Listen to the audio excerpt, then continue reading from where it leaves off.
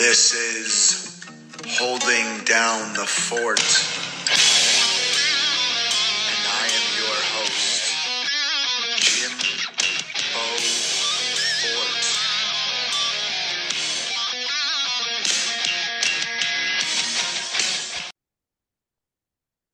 What's up, everybody? Today, we are holding down the fort with Matt Duffy, right-handed pitcher from the Boston Red Sox. Matt, what's up, man? What up? What up? How's it going? Oh, we are killing it out here. So we know a lot of Matt's friends who went to Canisius College, newly Canisius University, Yeah, I right? know. I saw that new turf today. What do you think about the alma mater doing some big work out there in the last few days? I mean, it's definitely big time moving from a college to a university. I mean, especially just for like the academic side, but I know Coach Maz has been sending in a couple pictures to our old group chat of just like the new turf and whatnot and the development of it. So, I mean, the facility looks sick right now, but hopefully I can get back down there to kind of just like check it out firsthand. You want to throw a bullpen off the Blue Mound, of course, right? I mean, it's the first time I've seen a blue mound in my life. So, well, if I get the opportunity, I might have to. Listen, man, moldeds only, I bet. You got to stick to the right kind of cleats while you're out there. Yeah, So, maybe. Matt has gone through probably a pretty decent sized transformation here in the last month, going from being a junior at Canisius College, heading into the Cape Cod Summer League for the second consecutive summer on the Bourne Braves. And once he got out there, obviously knew some things were going on as far as potentially going to play professional baseball went there, made some starts, and before he ended up coming back, or as he was coming back, committed to the University of South Carolina in the SEC. Would you walk me a little bit through that process, Matt, as you just kind of recently did that before the draft? Yeah, so I mean, I think during the season, I kind of knew that being drafted was definitely like my number one, I guess, plan coming out of college. So after the season, I had a talk with Coach Maz, and we kind of both decided that it'd be best for me to transfer either before or after the draft. To just kind of depend on what I was feeling like. Um, so the decision to transfer was kind of just like a plan B type of thing if I didn't get the money or if I didn't get drafted where I wanted to in a way. So in that being a plan B, it was just kind of like, okay, like I'm gonna commit here, but I'm solely focused on the draft.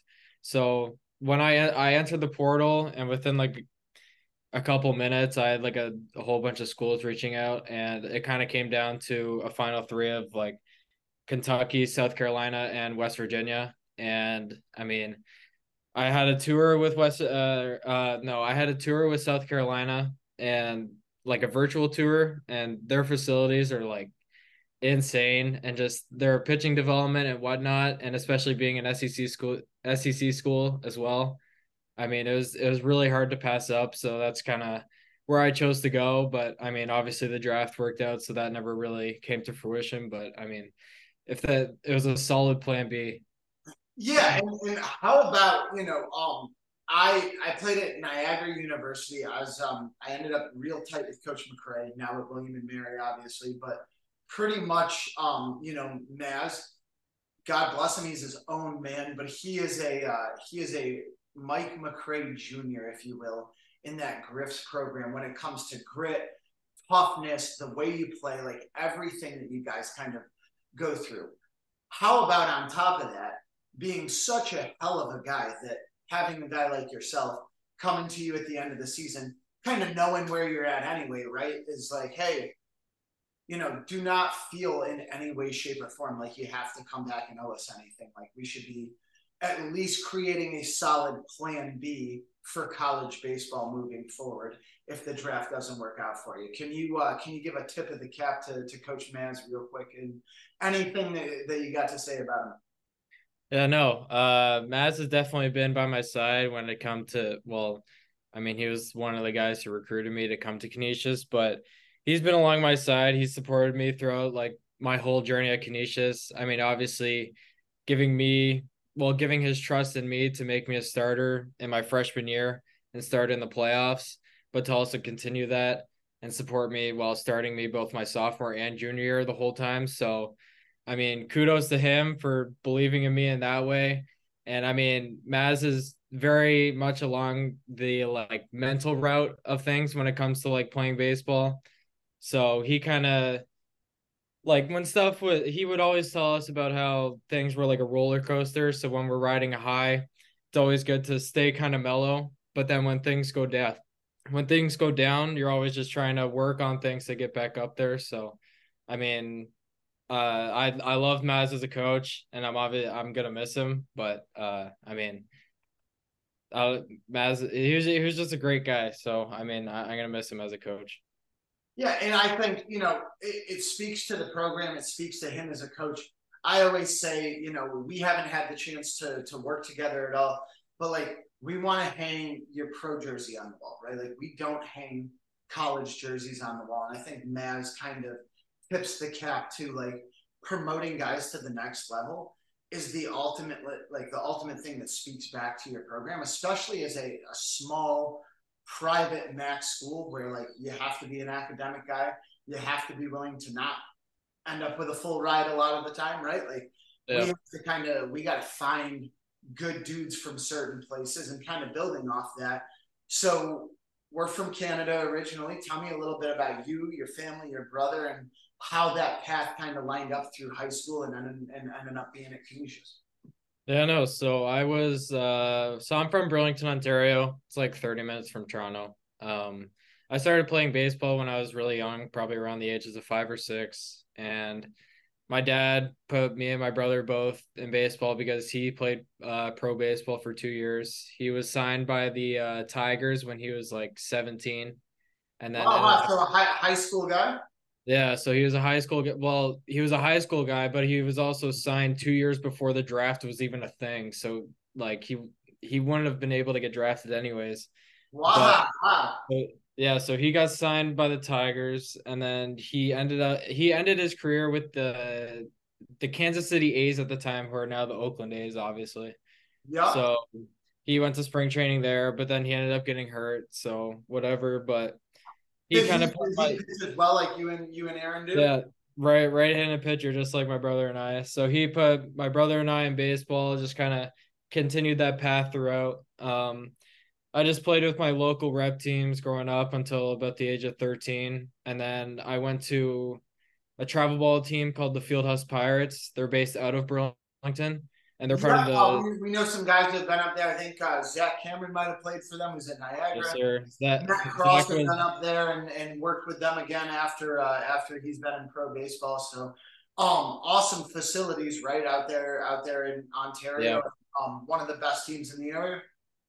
Yeah, so Zach was actually on the 14U team when I first joined. So I joined the 13U team when I first got there, and Zach was on the 14U team. So Nice. I was there for 3 years. I mean, had a great time, but then ended up leaving and went to the Great Lake Canadians, who are based out of London, Ontario. It's like Yep. a hour 20 from my house. Was there for I believe 4 years and ended up getting recruited out of there from Canisius. Um, I mean, I guess I'll go on to how I got recruited out of Canisius. So, um, Brendan Bilecki, the pitching coach at the time, came to. Absolute dude. BB. Yeah. So Brendan Bilecki came out to watch actually Will Watson, who went to Kansas State out of high school and then ended up transferring to West Virginia.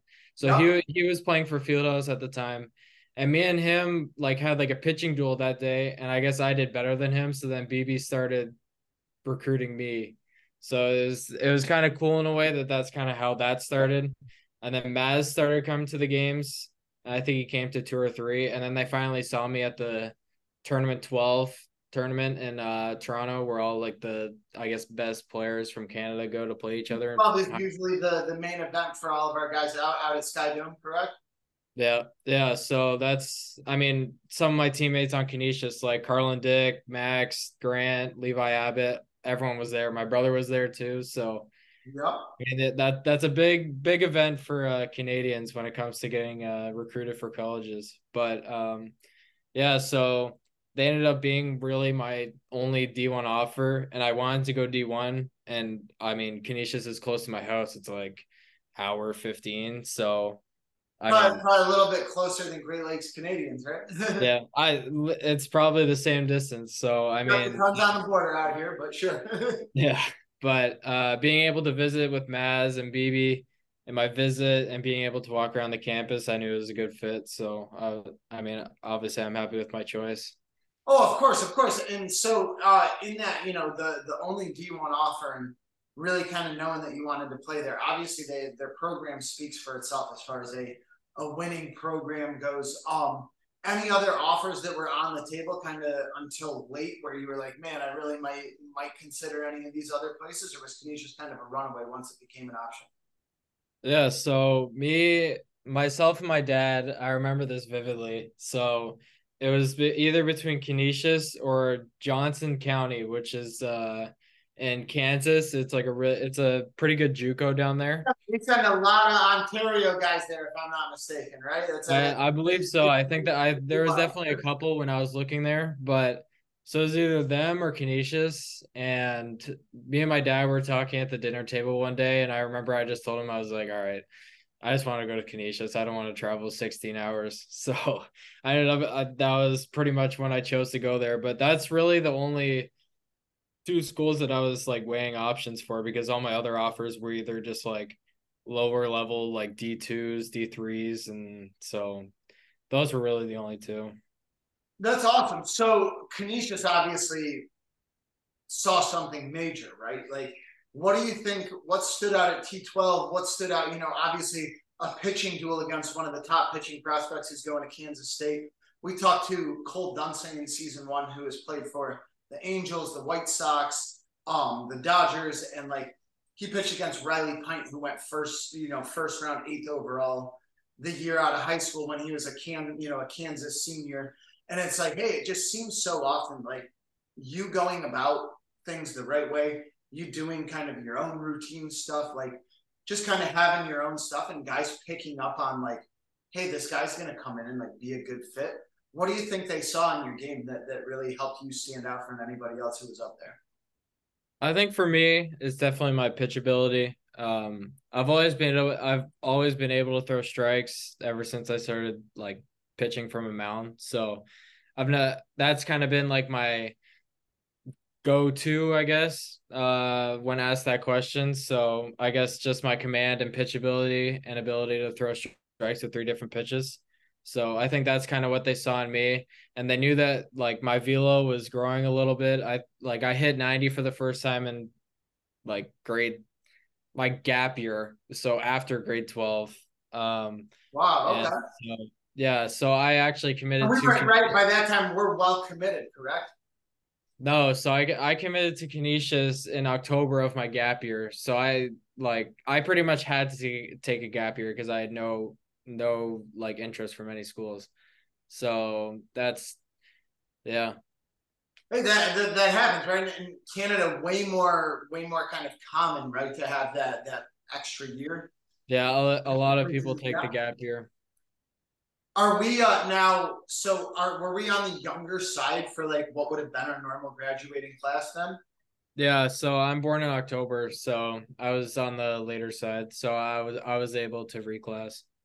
That's awesome. That's awesome. So I know, we've talked about how we've ended up at Canisius and kind of the things that go about it. Like pitchability is a huge thing, right? We work with young kids at the facility all the way up to pro guys, and it's like, hey, I find so commonly once we've established at what age you can learn a breaking ball kind of properly, right, physically, and the changeup's kind of been there since I've met you, whoever it is, because I think it's one of the greatest things on the face of the earth. Like being able to throw something at the same arm speed that's 8 to 10 miles an hour slower, like makes a Yeah. lot of sense to me, right?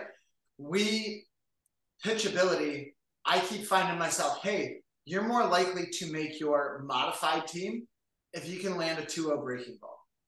Hey, you're way more likely to make your JV team if you can land a 2-0 breaking ball. Yeah.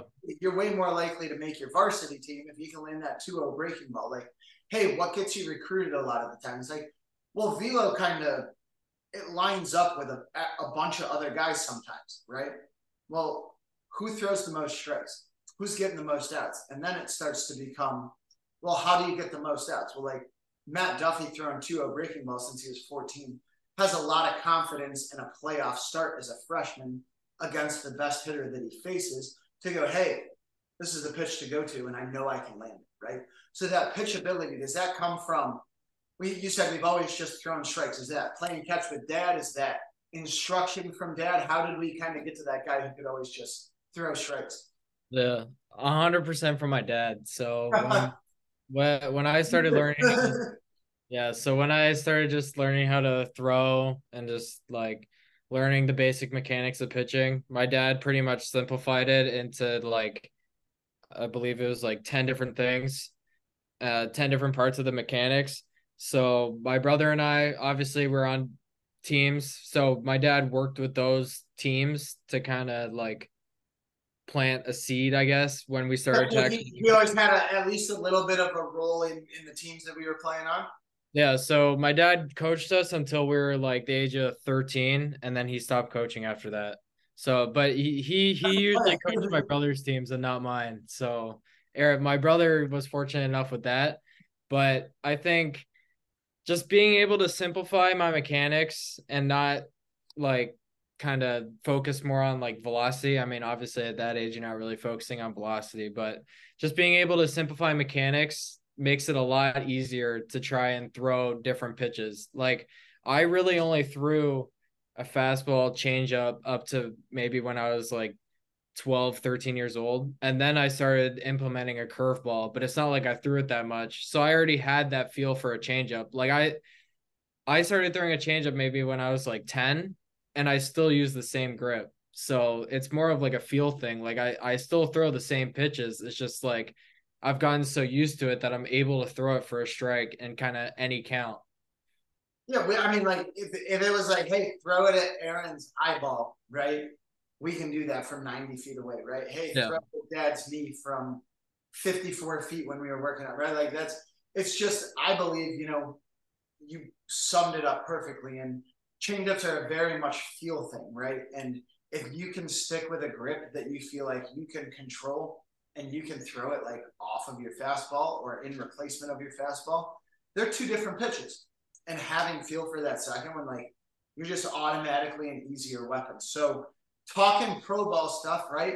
Boston Red Sox end up being the team, but I know that there were a lot of teams interested. Will you take us through that process of going to the Cape this summer, coming home from the Cape this summer, and really kind of narrowing down exactly what we were going to do? Yeah. So at the start of the season, we well, actually, I think the scouting for me really ended or started in the summer prior when I went to the Cape there. So I didn't really talk to any teams in the Cape when I was there for the first time. But then I ended up going to like a Red Sox versus Yankees. It's like the Kelly Rodman Foundation game. Got the crossover game at Fenway Park? Yeah. So yeah. I still have a bracelet from that game. It's on my wrist. Woo! But so that's when I first got scouted by the Red Sox, and the Red Sox and the Braves and the Yankees were all scouting me at that point. So then nothing really came out of that. It was just kind of like maybe a couple like prospect links and whatnot, just like questionnaires. Yeah, fill out the questionnaires, just kind of get on the radar. Yeah. Yeah. So during the fall, I didn't throw it all at Canisius, so I was just down and I started getting questionnaires on questionnaires and I started filling those out. And when it came to our first game of the season, we faced Boston College. And I'll always remember that I was throwing my pregame pen and there was like 20 scouts like lining the pen, just watching. And I was like, wow, this is insane. And I've like talked to most of the guys that were surrounding it. I was like, this is cool. So that kind of progressed throughout the year. They're really here, right? Like it's wow factor for us for sure. Yeah, this is like a real thing. So during the year, one of the Red Sox scouts, so Ray Fagnan, he was the guy that scouted me. He came to like 4 or 5 of our games, and I feel like every game that he came to, I pitched well. Like he came to Marshall when it was like feels like 25 out, and I I threw 6 innings and had 13 Ks, and like I just did really well. So, but I feel like every game he came to, I did well. But that was just kind of a steady thing throughout the year. Like there was probably 4 or 5 scouts at each game, and people were started to ask me when I was gonna be like pitching. Yep. So after the season, and like I thought I did pretty well during the season, so I knew that getting drafted was like now a real thing, like it was probably gonna happen. But then it was more so a case like when. So I met up with my agent at the start of the 2022 fall. So after that Kelly Rodman Foundation game. So he had been talking with teams. If you don't mind me asking, is that where they kind of locked us down, or did you have someone kind of that you were already in with before that? No, no, he pretty much just met me in the Cape, and we just kind of had a connection there. Like we went out to dinner with my mom, and my mom loved him, so that's just how that.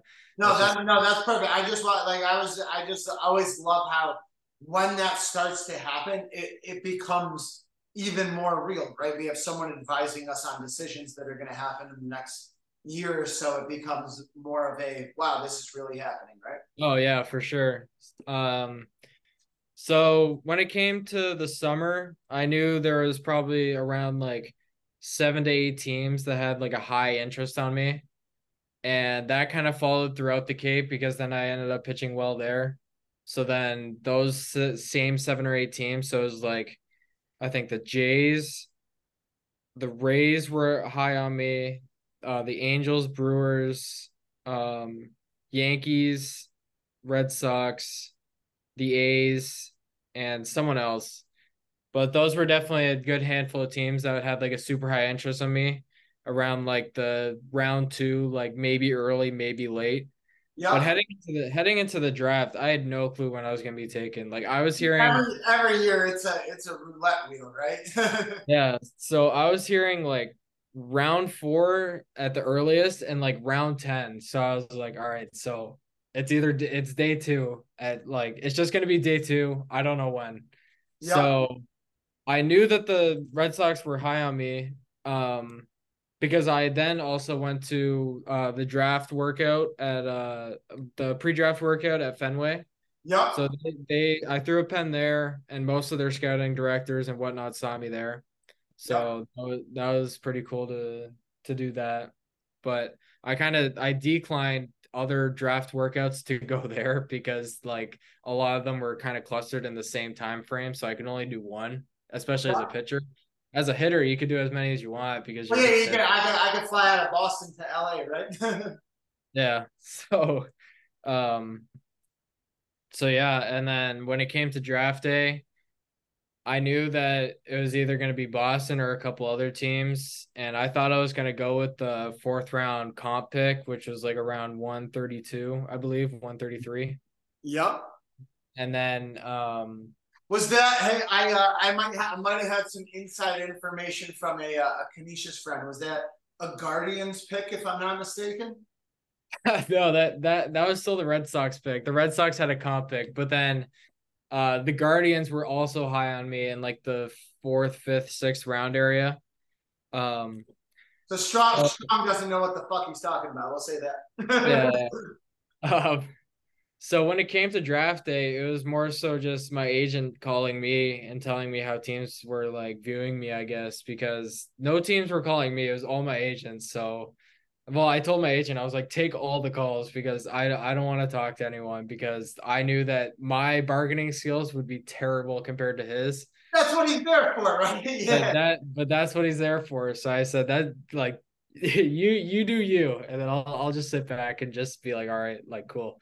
So he told me that the Red Sox were gonna take me with their comp pick, and I said, all right, cool. So I got to pick 110, and then my agent called me and he's like, you're going now. And oh my God. So then I walked into the room, and I was in Jupiter, Florida at the time because my brother is working out down there at the Cressy Performance Center. Cressy, yep. I've seen lots of pictures. Him Yeah. and Cole Murray and the boys. Yeah, so he's down there with obviously Cole Murray and two other guys, and they were there. They all started pulling out their phones because they knew that it was about to happen.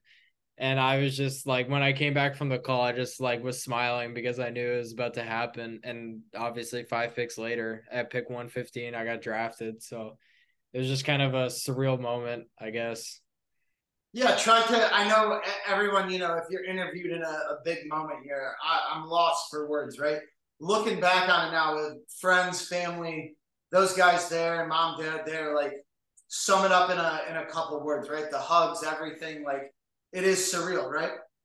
Yeah. I mean, like I said, I literally got the call, and after the call, I couldn't stop smiling. I was so overjoyed, and I could tell that like my parents started getting emotional. So like I knew like it was just a super like again like I'm speechless. Like it was just such a cool moment for both my family and like obviously the guys that were behind me too. But it was awesome. It was a good it was a good few minutes of just like I don't even know. We'll remember, right? So right. Those are life changing moments, right? Seeing that name come up on the screen changes all the work we've done, where we've been, what we're doing now. Like it just changes completely, right? So Yeah. that's day two, and it's probably like, hey, we'll see you on Sunday, right? Whenever you end up talking to them after. So walk us through now here in the last little bit here, getting out there, going through the process, signing, and obviously what you're doing now. Yeah, so I got flown out to Fort Myers, Florida, which is obviously where the Red Sox camp is set. I flew down there probably a week after the draft because after I was drafted, like the next day we left Florida, so I was home for like a week.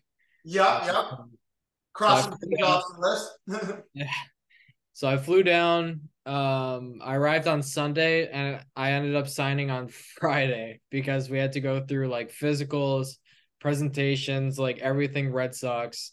So we had to kind of get accustomed to that, and then we finally signed. So that was it was But kind of the 6 a.m. blood work, right? Where you wait in line for hours. yes, yes, yeah. So the first day we were there was obviously Monday, and we had to wake up at I think it was 5 in the morning to go get blood work. So that was the first thing we did. But yeah, I mean, it was definitely a strenuous process to get signed, and I mean, it was definitely a relief once it happened because we're like, like we can finally do stuff. Right, So that draft day is such a, once again, you go back to the Maz roller coaster, right? That draft day is such a high. And then oh yeah, Sunday we get there and we're like, oh man, like I gotta earn it this week, right? Like oh I got yeah, there are things that they're making me do in order to get to this signing day, and then all of a sudden it's, hey, it's not a low by any means, but it's like, hey, like there are things to be done. Like you don't want to show up to late to that. You want to make sure your alarm goes off at 5. I don't know why it seems 5 a.m. is the time for blood work across all organizations, but I recall even as a coach that that's when my appointment was made for as yeah. well. It's like it just seems like a test for being out there on day one. It's like, hey, let's get you all up and poke you with some needles, right? Yeah. So yeah, so since I signed, I've pretty much just like I'm on a ramp up to throw. I'm probably gonna throw live in like I mean, I don't know my exact plan yet, but maybe like 2 to 3 weeks. But the FCL season ends the 22nd, so I'm not totally sure where I'll be throwing live, but we'll see. But I mean, I'm enjoying my time down here. We pretty much just get up, do our work in the 100-degree heat, and then come back to the hotel and just chill for the rest of the day. So it's Yeah, pretty you pretty got you got probably 2 meals on site while you're at the facility. Is that right? yeah. So we eat breakfast and lunch there, and the food's really good, so I can't complain. No, yeah, we probably don't experience much outside of the complex because you get to that's that endless kind of food while you're there, and it's so good. We just load up and come back to the hotel and want to crash, right?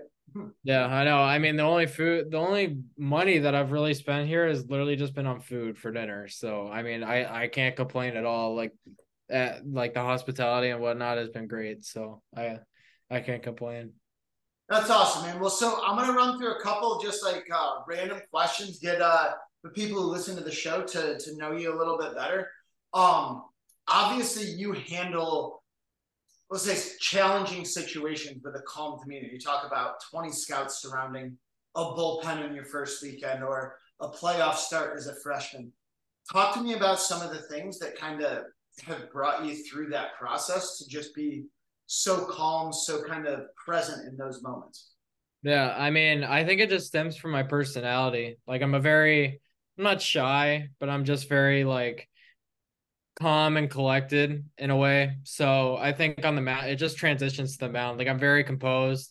And my dad has really kind of installed that into both my brother and I, just to stay composed, because you don't want to give the opponent like the extra edge when like they know if you're defeated or if they know that you're having a rough time out there. So just being able to stay composed, especially in big moments like say that playoff game and whatnot. So I think that's definitely big. Listen, I think, that stays consistent across anybody who's made it to our level. Brennan Morse, who got drafted out of NCCC, played with us for the Niagara Power this past summer for a few starts before he got drafted. Literally got taken by the Rangers on day 3, had no idea what was happening. And like one of the things when I asked him, I was like, hey, like, what did they see in you? He was like, my dad really instilled in me very young this composure factor. Like, Yeah. what is it about that piece of the game where, big league baseball and college baseball has turned into this high back and forth emotional thing sometimes? What is it about that composure that ultimately kind of gives us the edge over the opponent? Well, like I said, I think it's just they know that you're not defeated. Like you could give up a nuke, and if you're just back on the mound, like trying to attack the next hitter, like they don't have any advantage over you, type of thing. And if I had any like certain drills or anything that I did to like help myself with composure, then I'd obviously share it. But I think it's just installed in me by my dad and just like my personality in a way. So I think that it's just like comes with me, I guess. Yeah, you can't unteach a 10-year-old Matt Duffy the composure factor that his dad instilled in him, and that's awesome. Yeah, yeah. So I've been the same way since I was like a little guy. So I mean, it's it's just kind of been continued throughout. Well, bro, I appreciate your time. I'm gonna let you roll, and thank you for holding down the fort with us today. You didn't have to hold it, but you did, but you did, but you did. And I thank you. Thank you for listening to Holding Down the Fort. This is Jimbo Fort reminding you to hold it down. Be on the lookout for our new merch. Anybody who has any questions for the show or for our guests on the show, please email us at holdingdownthefortpod@gmail.com. Follow us on TikTok, Instagram, and subscribe on YouTube for all the latest updates and to hold it with us. Thank you again. We look forward to having you back for the next episode.